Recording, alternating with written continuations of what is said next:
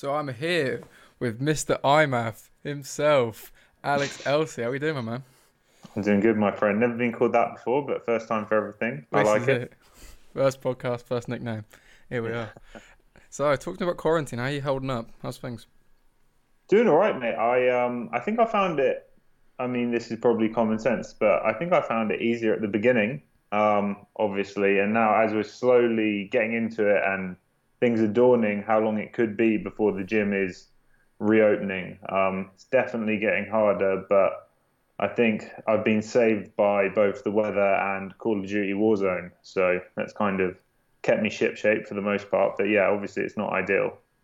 Well, this is it. It's all a bit of a tricky time as well. It's trying to keep that kind of consistency because a real thing what I'm quite concerned with is everyone being used to going, 100% all the time to then having to completely abruptly switch it off and just how they're going to, cope with that and then hopefully come back as well afterwards. Yeah, definitely. I think, like you said, the whole consistency issue. You go from training most days twice a day to, I mean, literally, mate. I've been working out every day. I've barely taken.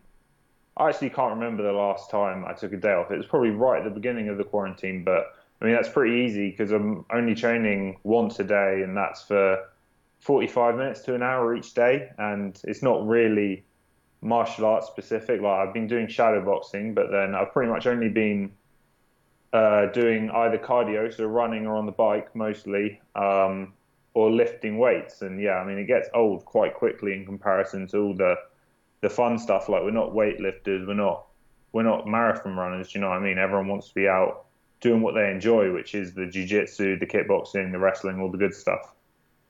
In regards of your solo training at the minute, how are you keeping things interesting? Like, do you have anything you're working off of, like any online stuff, or just your own stuff, or what are you doing? I just make it up, man, to be honest, each day. So I was getting really into running, and because there's quite a few hill, my SI, which is like lower joint, like on, can be on either side of your lower back slash hip. So I've had to cut back on that. So that was kind of keeping it interesting in terms of just finding different routes to run. And then switch from that to the bike quite a lot.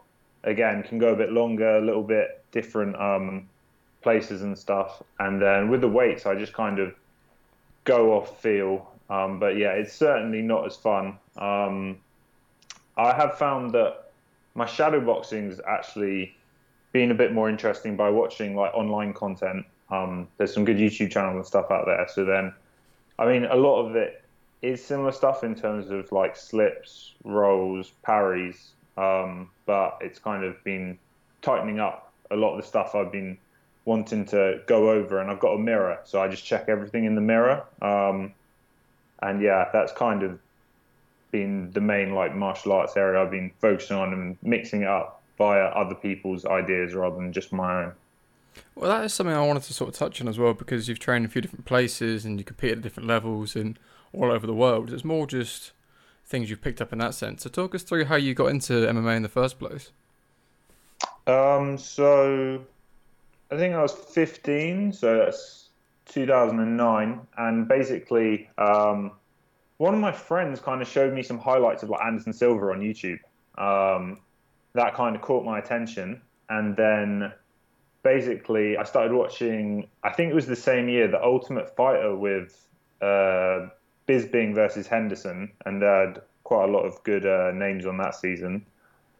And then about 2 years later, so when I was 17, I'd just been watching it as like a casual fan. But I'd kind of, at that point, lost interest in like actively competing in sport because originally I was big into rugby and then I got really into tennis. But you know, like when you're 17, college and stuff, and you kind of more into like socializing and sports kind of dying off compared to school. Um, so I was kind of at a point where I just fancied trying something new. So I went and tried the MMA class at Tsunami Gym in Cambridge as part of a like an elective project at college. It was called EP, and yeah, we basically got to pick whatever we were interested in. And obviously, I was interested in martial arts, so I just kind of used it as a excuse to go try it out. And then, yeah, so that was what, like 8.5 years ago or something, 2011. Just got hooked on it really, and then slowly just got more and more. I can't think of the word. Dedicated. That's a terrible word, but yeah, I guess committed to it. Committed. That's the word, not dedicated. Committed to it, and got more serious into it. Yeah. So, regards of getting into it and training, where did the desire to actually fight from? Sorry, caught my mic. Yeah, that kind of transition, because obviously the training in itself is fun in its own right, but then to switch it up a gear and then want to compete becomes a different animal entirely. How did you transition into that, wanting to fight opposed to doing it just for fun? So basically, when I first started out, I was training like 3 times a week. It's like Tuesday, Thursday, Saturday, or something like that. And on Saturday there'd be a sparring class. So we'd get kind of everyone just waiting outside the ring for like a Shark Tank type thing, and you'd go in. I think we literally only did like a round or something each, but it felt like a long time compared to just doing jiu-jitsu or something like a separate martial art like boxing or whatever. So I remember just the early experiences of sparring just being so like challenging and so different to any other type of sport that I'd done. I was just like very intrigued by it, and then I hadn't really thought about fighting initially, but I did really enjoy the sparring, and most of the people that I was sparring with were older than me, like adults. But then as soon as I got some good feedback and stuff, I started to think about it more, and then I went to uni the following year, and I realized I wasn't that interested in what I was doing, but I thought I'd stick it out. And at that point, I was like, oh, I really want to try and have an actual fight, and see how that goes. So I had actually been training for 3 years before my first fight, which is quite a lot of time compared to some people. Some people just hop in after like 6 months or whatever. But I'd already been exposed to a lot of sparring and stuff. And I actually wanted to fight probably, I'd say 2 years in, but I was glad I waited an extra year. So I think it just built really as my interest in the sport grew and as my technical knowledge grew as well, even though it wasn't that high at the time. So you said 3 years before having your amateur fight. Did you feel almost a pressure to perform to a certain level, having that extra experience? Because as you were saying, some guys jump in and say 6 months in or even sooner sometimes. Did you feel you were expected to perform at a higher standard? I don't really think I ever thought about it in that sense. I get what you're saying, but I mean, the guy I was fighting, I don't know how old he was, because I was 20, which I guess is fairly, old to start competing. But the guy I fought I think he was like 2-0, so he'd already had 2 fights, 2 wins. I think he finished both of them as well, like in the first round or something. So I wasn't really feeling too much pressure. And at the time, when I was younger, that's what, like 6 years ago, I was a bit more, I don't know about reckless or cocky, but I think I wasn't as much of an overthinker back then. So I think I was just ready to go. I thought I was just going to go in there and smoke it. So it was actually a pretty hard fight, in fairness. But at the time, yeah, I don't think I really felt the pressure. It was all just new experiences and getting going. How did you feel on fight day and everything else? Were you quite composed? Were you excited? How did you feel? I think I was excited. The only thing I can remember about the fight day, other than the fight, was basically it used to be BCMMA where I had my first fight, run by Jack Mason, and now it's Cage Warriors Academy Southeast. And at the back where you enter the cage, kind of the waiting area when you're the next out, there's like a big curtain, and it's like a really dark room. And I remember running up these stairs, like a short set of stairs, to go behind the curtain to then walk out. I remember just letting out this big woo, like Ric Flair. Yeah, basically Ric Flaired my way into it. But yeah, I think until that point, I hadn't in hindsight, obviously that was like nerves, adrenaline turning into like excitement because I didn't really know what to expect exactly. And I remember my coach, my old Thai boxing coach, Com, was like, "Oh, kind of relax, settle down," type of thing. Because obviously you don't want to go in and blow your wad straight away on nerves. Everyone gasses in their first fight, which I did, funnily enough. But yeah, I think that's the only real memory of nerves or anything. I guess it was just excitement, but I was kind of because I hadn't competed in a while in anything. Like I didn't do any jiu-jitsu really, no jiu-jitsu tournaments before that fight. I'd done like some semi-kickboxing, semi-contact kickboxing at uni. Obviously, that's nothing like an MMA fight. And yeah, it is a different vibe to sparring. So I think that's why I was more excited than nervous. Because I didn't really know what to expect, and I was a bit naive in hindsight.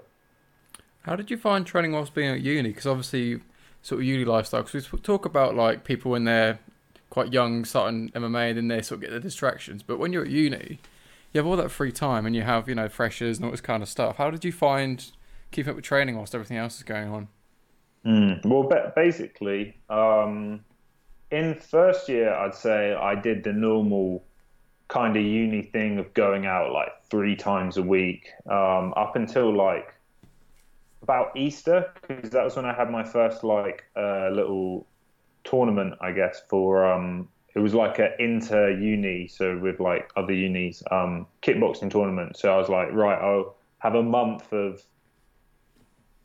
eating better, and not drinking and stuff. And then again, it just like grew. Like second year, I stopped going out as much, and then I was training. I kind of upped my training as well because in first year I was training at a lot of like the uni clubs. Like I just do jiu-jitsu once a week, but then I'd go to the boxing society, I'd go to kickboxing and just kind of work around. I wouldn't do any wrestling. But then second year I got more serious and went to like Bad Company, which is a pretty good Thai boxing gym. Where did you go to And then uni? I Was it had my up in fight Leeds then? in Leeds, yeah, in Leeds. And then I had my first fight in the summer in between second and third year.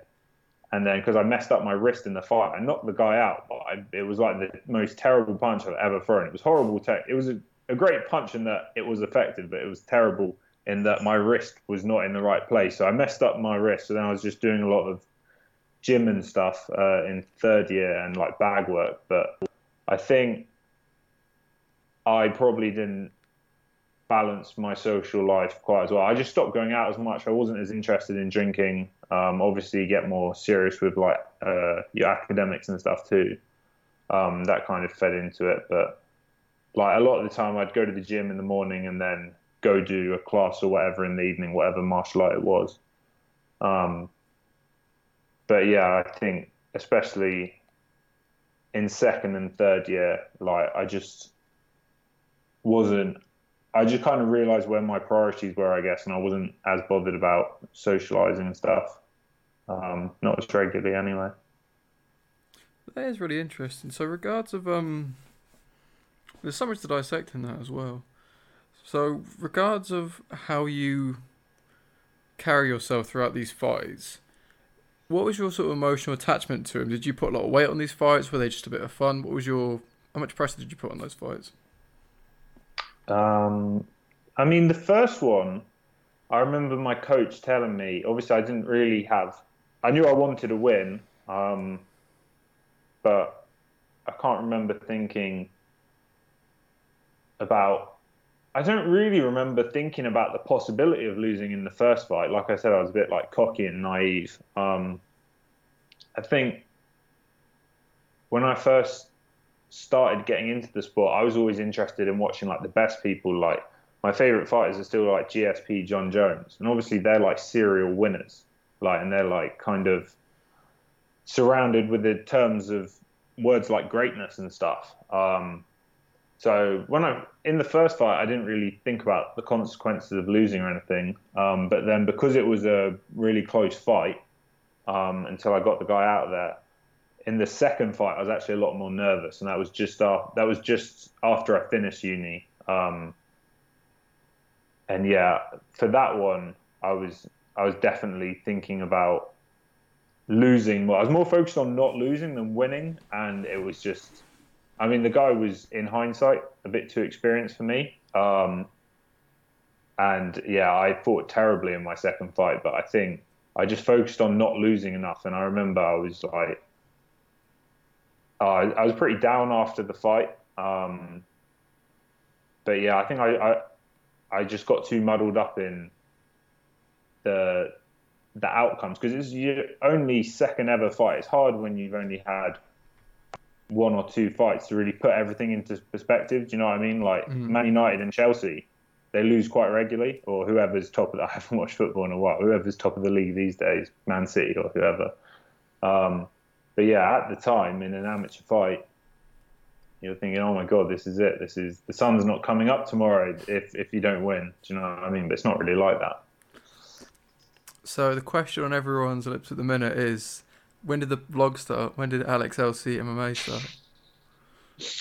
The internet sensation, Alex LC.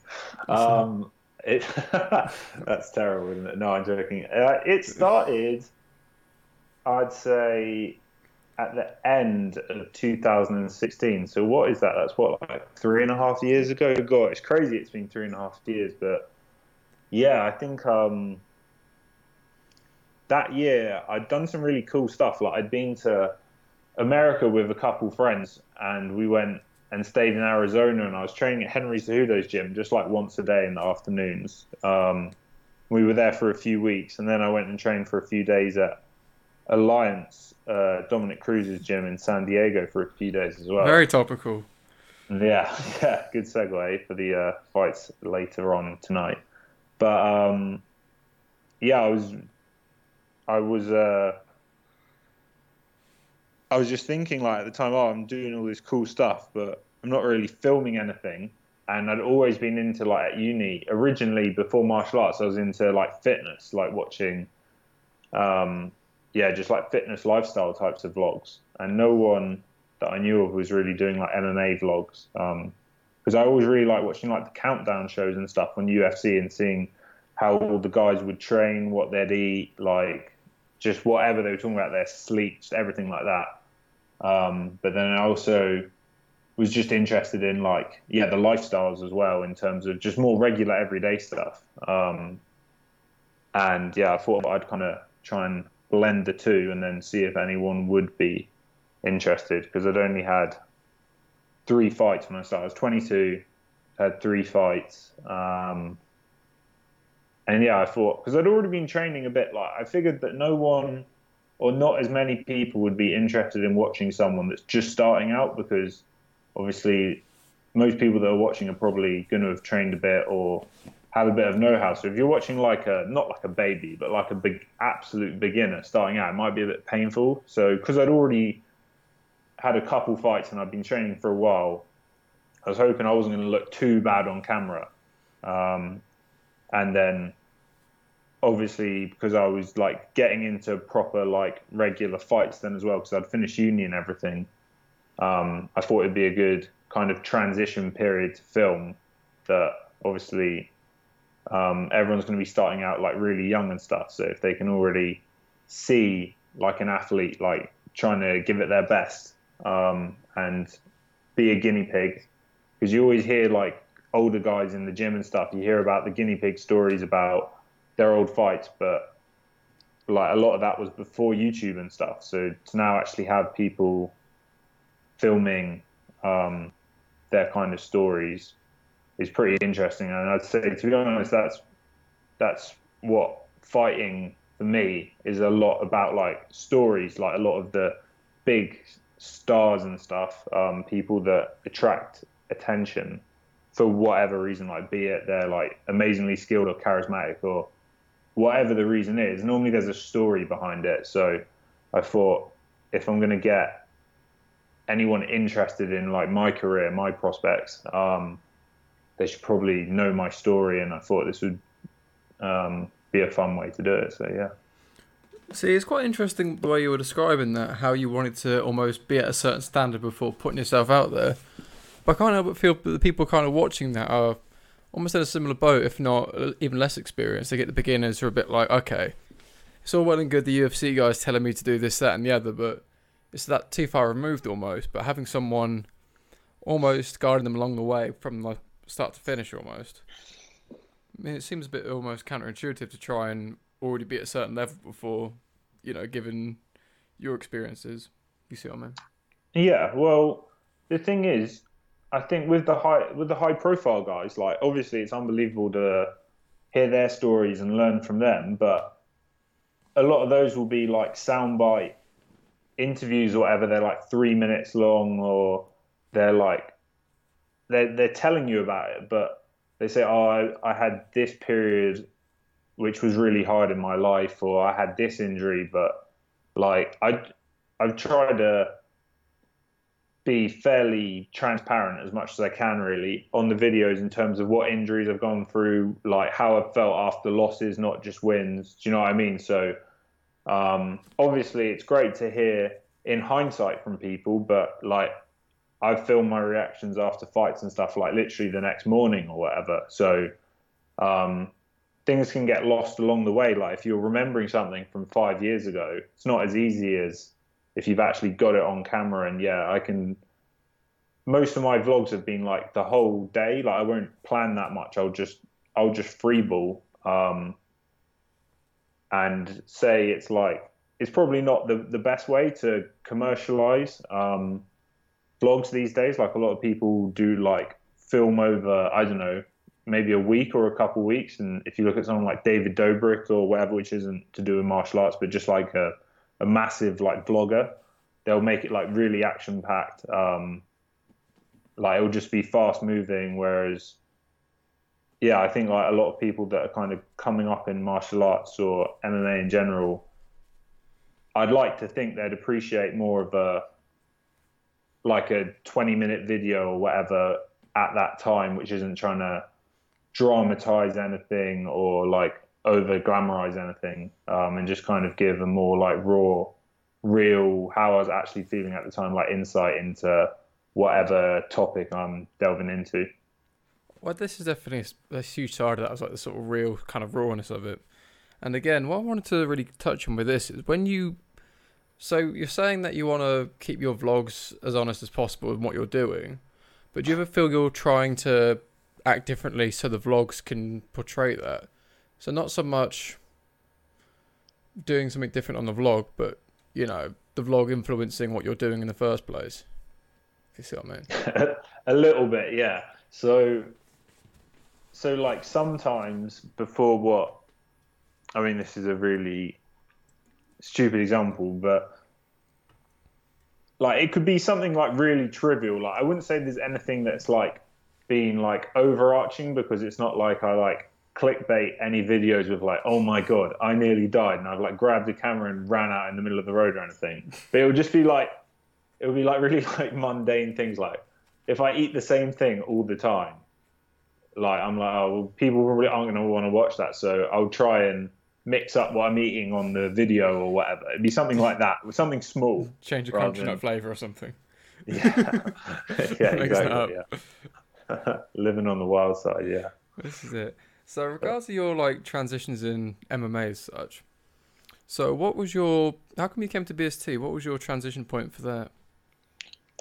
So I'd done like most of my training in Cambridge, other than at uni. But basically what happened was the MMA gym had kind of slowly people had like moved off. All the like senior guys who used to be the like big name fighters out of like the original Tsunami gym had kind of gone off, done their own thing wherever, had their own gyms. And there just wasn't, because Cambridge is like a student town. There just weren't many like fighters. Like there was a few like amateur fighters and stuff, but the gym just kind of disintegrated a bit really. And I was just training jiu-jitsu with my jiu-jitsu coach, and who's got his own Brazilian top team, which is a really good jiu-jitsu school in Cambridge. Sure. Plug. And so I'd go do that in the evening, and then in the daytime I'd go train with one of my training partners.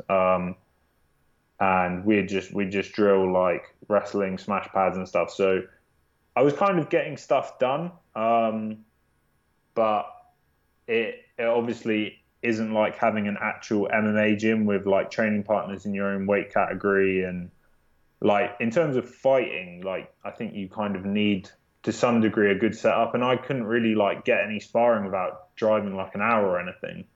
Um, and then basically my aunt needed like a house sitter in Northampton. And I've been trying to figure out before what I was going to do training wise because I love Cambridge, but I figured I needed to go to like London or Birmingham or somewhere, and I hadn't really ever thought about Northampton where BST is. But yeah, my aunt needed a house sitter for a couple of weeks, so I came over, and then she was like, "Stay as long as you want." So I've been here for 10 months, so she probably shouldn't have offered me that.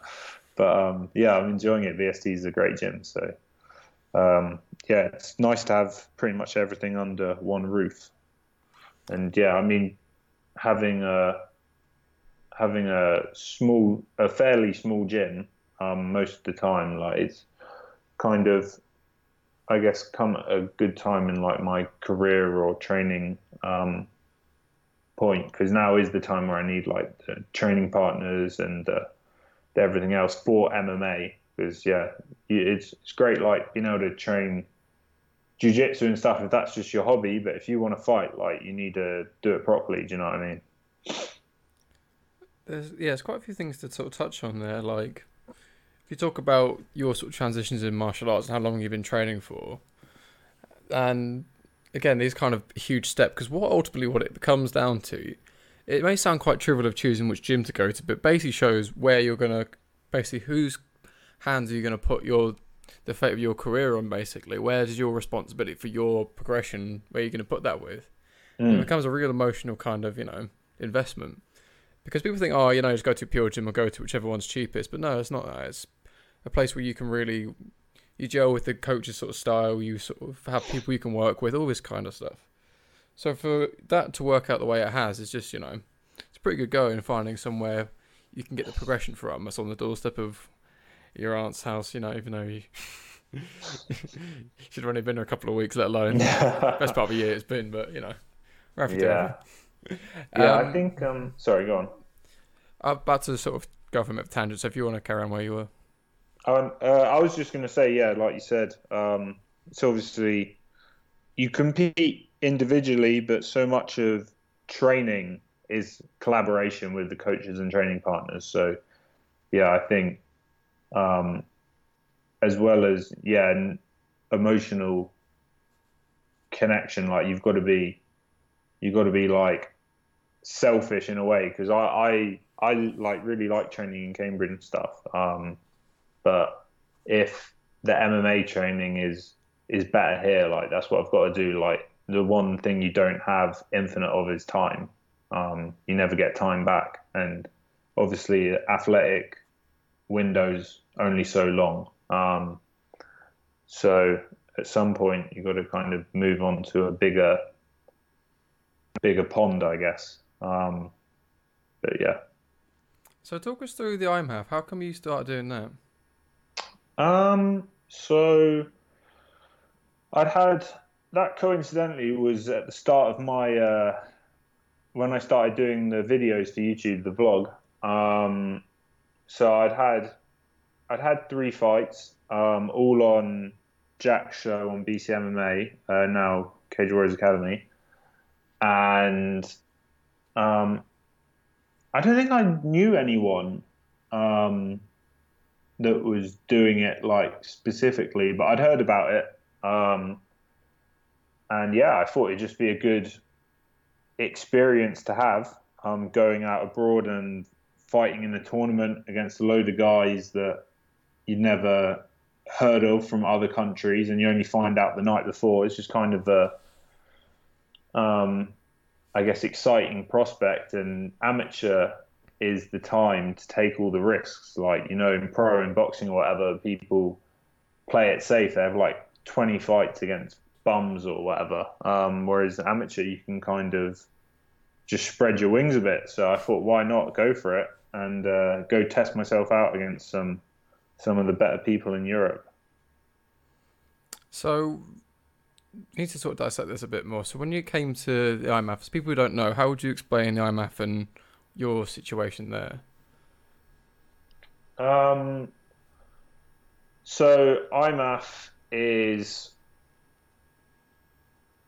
obviously it it doesn't have every competitor in it, right, from all over Europe. So you can't say, oh, I am like the undisputed European or world amateur champion. But I would say it's as close. I'd say it has the most valid claim from what I've seen anyway in terms of competitors. Like the standard's pretty high for amateur. Um, so pretty much any promotion these days can say, oh, we have this world title or this European title. But I'd say in terms of amateur, yeah, IMAF would be the gold standard type of thing for amateur. Not that every competitor is amazing, but I'd say as an average, the competing standard is very high. Um, yeah, and it seems to keep growing, to be honest. So yeah, I think for my involvement, I pretty much just found out about it, signed up online, went to the trials in Leicester at Leicester Shoot Fighters, Shout out. and then shout out, and then they kind of split everyone up into weight categories. Because it's same day weigh-ins, it's quite different. So what most people will do is they'll go up, but because I'm not like a massive weight cut or anything. I fight at welterweight, so that's 170 pounds. A bit heavy at the moment, I'm not going to lie. I'm like 190, but I'm quite lean still, which is kind of worrying. So I'm about 20 pounds over. But I think when I started for that, when I found out I was going to like be in the team or had the prospect of going into the IMAF, I was about 82 kilos. So I had about 5 kilos to lose, but I was already like pretty lean. But yeah, I didn't end up going up, which in hindsight probably was a mistake. I probably should have gone up a weight category. Because if you fight multiple times in a week, it's pretty draining, and you have to weigh in every day that you fight and the day before. So unless you get lucky and you get a bye, you're weighing in every day, which is pretty rough. So you have to get your weight down, get selected for the team, and then go get stuck in really. And pretty much, I think when I was doing it, the busiest weight categories were welterweight, lightweight, featherweight, which is probably the same in like that. I would say they're probably the most competitive in like the UFC because of the general population is, at least in the West, is probably around that weight, if you know what I mean, like around that 70 kilo, somewhere around there, that 70 kilo mark. So yeah, that was pretty much how I got into it. Now, that's some interesting how you prepare for is, so the difference for people listening with IMAF, opposed to normal amateur, you wear shin guards as well as the usual sort of gloves and everything else. But it's the fighting back to back, because if you take to a normal fight, the amount of damage you take after a normal fight is like, can be a lot of like loads of niggly things, like, you know, ankles like rolling and like shins and all this kind of stuff, like bruises. How did you find your time doing that, regards of recovery and staying fresh enough for the next day without, you know, leaving too much in the cage the day before? Yeah, I found it pretty rough, to be honest, because so the first tournament was probably the leanest I'd ever been. I was literally like, to try and not have to cut weight each day to actually be on weight, I was like literally running every day. And I remember towards the end, I got down like before I went out, and I was actually on weight, and I was running like, I don't know, just like 5K or something. And I was like really fit at the time, but I had to like stop just because I didn't have that much energy. Like I'd have to take breaks just out of needing energy rather than any like cardiovascular issue. But the plus side of that is you don't have to cut as much weight. But basically, how I found it was, say you weigh in the day before, you might get, I don't know, like 1.5% allowance of your weight that you can be over. You re-weigh in again on the fight day, and then I would just like absolutely smash like a huge breakfast, and then once I'd had the fight, hardly eat anything after, and then if I had to like get in the bath or whatever to cut, the couple pounds or whatever it was. It wasn't much, yeah, but maybe a kilo or whatever. I'd do that. So it was a big juggling act. And yeah, combined with the actual fighting and then kind of dodging injuries and stuff. In the first tournament, I think so. I fought, and I think my neck and my knee were pretty banged up, which I guess are fairly common injuries.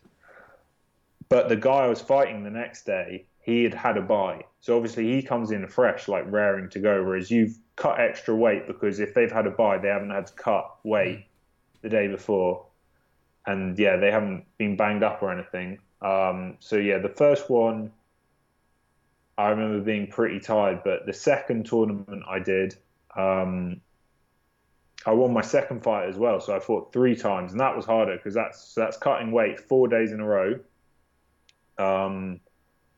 And the first fight, I remember I got knocked down in the fight with like a big schmeaty overhand right, which probably isn't great for your brain cells. And it was the hardest. It was probably the hardest fight I ever had. So I was like trying to recover from that, and then I go in against this Italian guy for the second fight day who'd had a bye. So he comes in raring to go. Managed to beat him. Wasn't my best performance ever, but managed to beat him. And then I went in against a Swedish guy, and so this is the third day, and I remember I was just so flat. Like, I think it would have been better if I'd fought at middleweight, if I'd gone one up, but I was so flat. And to be honest, it was the only time where I just really couldn't be bothered to fight. And if anyone wants to go watch it, it's on my YouTube channel. Like, it's weird. I didn't really get going till like the second round, but I remember the Team UK coach Nigel, who's a good friend of mine. He was trying to shout out Nigel. He was trying to rear me up, like get me going. And like I'm a pretty chilled out guy, and I've tried the aggressive route in fighting, the whole pump yourself up, listen to music, whatever. But I find that I compete best when I'm just like zen and chilled. But I was kind of too far down that side of the scale, if that makes sense. I was a bit too relaxed. Like I didn't really. It's quite a placid kind of thing. Yeah, placid's a good word for it. I remember he gave me this big smack across the face, this slap to get me going. And I went in there like trying to get the guy out of there, but again, I think he'd had a bye as well, so it's like cumulatively or compounding. That guy's also going to be fresh than me. And I remember he dropped me with a head kick. So I'd been dropped in my first fight. I'd had like a tough second fight, and I got dropped in my third fight. I remember going through there, and I lost on a decision, and the guy had like slammed in. The only thing he'd hit me with apart from the head kick, which had like cauliflower mayo, was he'd slammed in a few dirty leg kicks. So I was limping about, and yeah, by the end, all the injuries and stuff definitely catch up to you. But I'd say even harder than kind of the physical stuff is the mental, because one, like I was saying, you can feel a bit more flat like once you've gone through the first day, and two, say like how I won both my first fights in the both tournaments where I won the first round. I used like a wrestling style, like a takedown style, which is pretty physically requiring. And it's a grinding style, like that DC type of style, Daniel Cormier style. Shout out. Another shout out. Not that I know, but yeah, and I'd say it's hard to get yourself up to do that style again the next day. Obviously, some people don't have that because that's probably like their default style of fighting. But like me personally, I found it harder to get myself up to like really grind through another fight against like a fresher opponent multiple days in a row. So then I'd mix it up and do like kickboxing or whatever. But yeah, it was definitely challenging mentally and physically. So looking back, what would you do differently? Because it sounds like strategically, either the days, I don't know, is it with each opponent, did you have much of a game plan going into it, or is it just feel them out and see what happens? I'd say on the one on so obviously you only find out the opponent the night before. Um, so I would say I would try and get if I could find anything on YouTube on them, I'd get a loose game plan. Um, and then feel it out and see how I go type of thing. I'm never really that strict on game plans to be honest. I just kind of feel it out and take it where I feel like the fight needs to be taken. But yeah, I mean, on some guys you couldn't even find any tape or anything, so then you just had to go in and wing it, or you'd kind of stereotype off what country they're from. So, like, I remember in the last tournament I did, which was the World. So the first two IMAF tournaments I did was the Europeans, and I did one Worlds, and I lost in the first round in a split decision to this guy from Bahrain. But he's actually Russian. I think he's from Dagestan. So I'd kind of seen him already, what he looked like. So I just presumed he was going to be a really good wrestler, and he was. So in some scenarios, I had a loose game plan, and then some scenarios, I just kind of winged it. So looking back, how would you have done that differently? Would you have gone up to middleweight, do you reckon, or do you think it was more than just the weight causing the issues to, you know, the detrimental sort of things? Yeah, I think in terms of recovery, looking back, I think it's interesting because at the time, I wouldn't have changed it like doing welterweight. But now, I don't know if it's older. Like now, if I had to go and do a new tournament, I'd do it at middleweight. Like I wouldn't put myself through it. Like I was like miserable, like getting down onto weight. Like it was like I was so like skinny. It was horrible. So it's it's a tough one. I mean, at the time, I think it was the right thing. But yeah, for future tournaments, if I did any more, I'd go up. And again, like when it comes to these multi fight days, basically what's the word? Consistent? Back to back? What's the word I'm looking for? Consecutive fights. Like it's an interesting concept because obviously no one seems to train that way to have those many fights. Like if you have like gym wars that often, like it's not sustainable. So I'm not sure how you'd even go about training for that kind of long. I don't know. How would you think would be best to train for that, like going forward? To be honest, I just treat it like a normal fight because if you're trying to do extra sparring or something, you're just going to get injured or overtrained. So I think it's probably more just making sure you're mentally up for it. Because if you haven't fought consecutively multiple days in a row, it's a new experience in itself. So. Like for the last tournament, unfortunately, I lost in the first round. But like mentally, I was like, because the first tournament I had 2 fights. The next tournament I had 3 fights. So the last one I was like mentally ready for 4 or 5. And each time I'd done the tournament, like my kind of obviously you want to win the whole thing, but mentally as like a mini goal, like the minimum I wanted was to do better than the last one. So I think, yeah, rather than physical, I think you just have to mentally prepare yourself and tell yourself that it's not going to be easy, like cutting weight each day, and like when it's time to go, it's time to go. You can't really be feeling flat or today's not the day, because at the end of the day, you got to step up and fight. Do you know what I mean? Definitely. I mean, it gets so specific as well, per like case by case. Like it's not like a. I think the thing is a cookie cutter sort of formula for this kind of thing. Because my sort of point with that is, would you have thought to almost not spar at all to try and save all your sort of gas tank? But and again as well, because you already preempted having 4 or 5 fights as like a given. Do you think you undervalued your first fight, underestimated it? I see what you mean. Maybe a little bit in the last one, in the one that I lost, the first fight. I remember thinking, oh man, like I can't believe I've lost the first fight. Like it was almost like you expect yourself to win, and like get the ball rolling type of thing. Um, but I don't think saving myself in terms of not sparring or anything. I think I would have just been less sharp if I hadn't sparred, to be honest, because obviously it's the closest thing you can get to an actual fight. As long as you taper off like with a couple of weeks to go, so you can be fresh for the fight.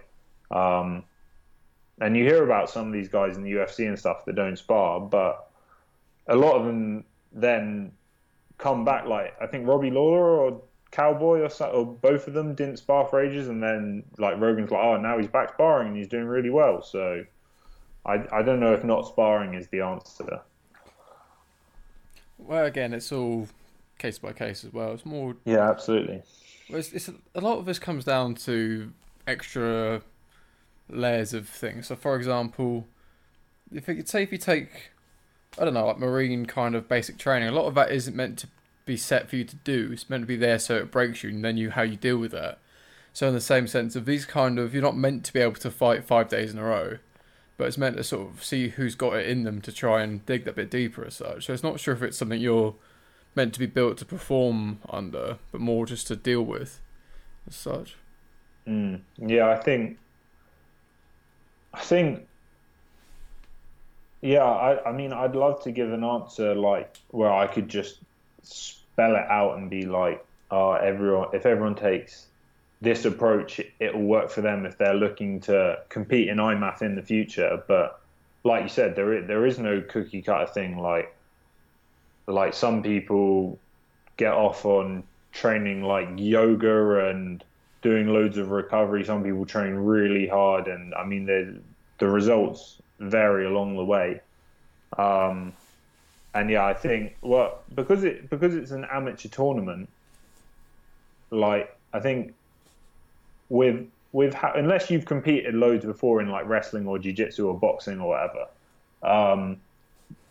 most likely you're going to be working out how to fight, how to compete, and that in itself, fighting consecutive days, like everyone's going to respond differently. And like you said about the Marines, it's going to be challenging in various ways to various people. It'd be like doing a jiu-jitsu tournament for the first time. That's different because you have to have multiple matches in the same day, not consecutive days. So then you've got to like manage energy and stuff different for that. So I think you just have to go through it and just try your best. Really, there isn't an answer, unfortunately.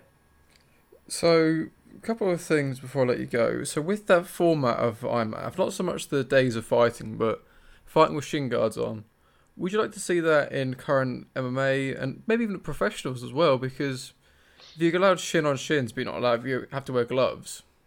Doesn't seem to make a lot of sense. I mean, it makes sense to have all or nothing with that. Like, bigger gloves with shin guards, or would you prefer bare knuckle and, shins out? The thing is about the IMAF shin guards is they're not like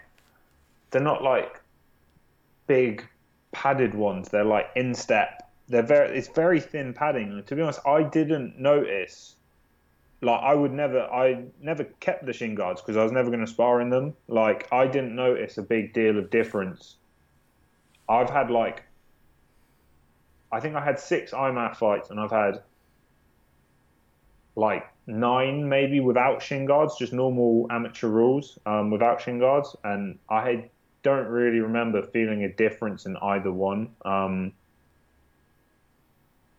But I mean, maybe people wrestle a bit more in the tournaments to compensate for that, to save their shins and stuff. But overall, in terms of the rule set, yeah, for pro, I'd definitely keep the shin guards off, even though it doesn't make a big difference. It's more just like a comfort issue. Like they can be like, I remember them being like really like tight on your ankles and stuff, and you just feel a bit more free flowing without having shin guards on. I think I kind of like the rules how they are. Maybe to make it a bit more realistic, I'd put in like the old school like soccer kicks or whatever, and obviously have the downwards elbows, which aren't the 12-6 elbows that aren't allowed. But I get the argument, like the whole bare knuckle thing, in terms of like purity. But like, if you've watched any of one, people like breaking their hands or having brittle hands, and two cuts, which I think the bare knuckle boxing, I caught a little bit of that. That put me off a bit, seeing some of the cuts and stuff on people's faces, and you look like you're out of a horror movie.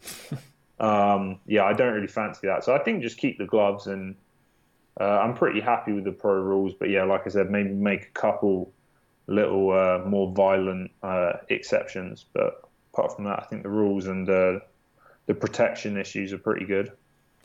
Yeah, again, I think it's all case by case in certain elements as well. Because the real reason of my thoughts of having that, on top of the, the fighter aspect of it, is more the marketability. Because obviously, when it comes to MMA, it's always seen as quite bloody and quite brutal and quite, primitive almost. But from a mainstream point of view, people aren't necessarily always drawn to that. Obviously, we've got our own fighting audience, got the own MMA community, but to your usual normie who doesn't like cage fighting. Yeah, They like the kick, they like the boxing, they like the football and that kind of stuff. But you see, I can't help but feel with shin guards, maybe 7-ounce ambi gloves, might give it a lot more. I don't know, make it a bit more universal, while still keeping the rules the same, other than just the padding. yeah, it's definitely interesting. I think for amateur, I think having the rash guard, I think obviously it does make a little bit of a difference in terms of like the grappling and stuff, like how sweaty you are if you're topless. But I remember when I did like my first IMAF tournament, and everyone kind of had like, it's almost like a uniform, like the Reebok uniform or whatever. I thought it did look quite smart. Like it kind of gave it like more like an Olympics type of feeling. But then when you're a bit more like naked, you've got no shin guards, you've got no top on. I think it gives it a bit more like a fight night feel. So I personally quite like it, but I can see why you'd think about like making it more appealing to the wider audience. But I think some of those people, because they've grown up with football or boxing or whatever, probably are going to be pretty hard to switch over. So it would just be the future generations that are getting more and more into MMA, to be honest. But that's just what I think about it. Again, I think it's open to interpretation as well. I mean, I get where you're coming from as well. Now, the most important question of the podcast: where can people find you? You can find me at Alex Elsey on Instagram, and then YouTube is Alex Elsey MMA. Thank you for listening, guys. And this episode has been sponsored by Mauler MMA. Use code FCMMA20 at checkout on maulermma.com for 20% off on all products.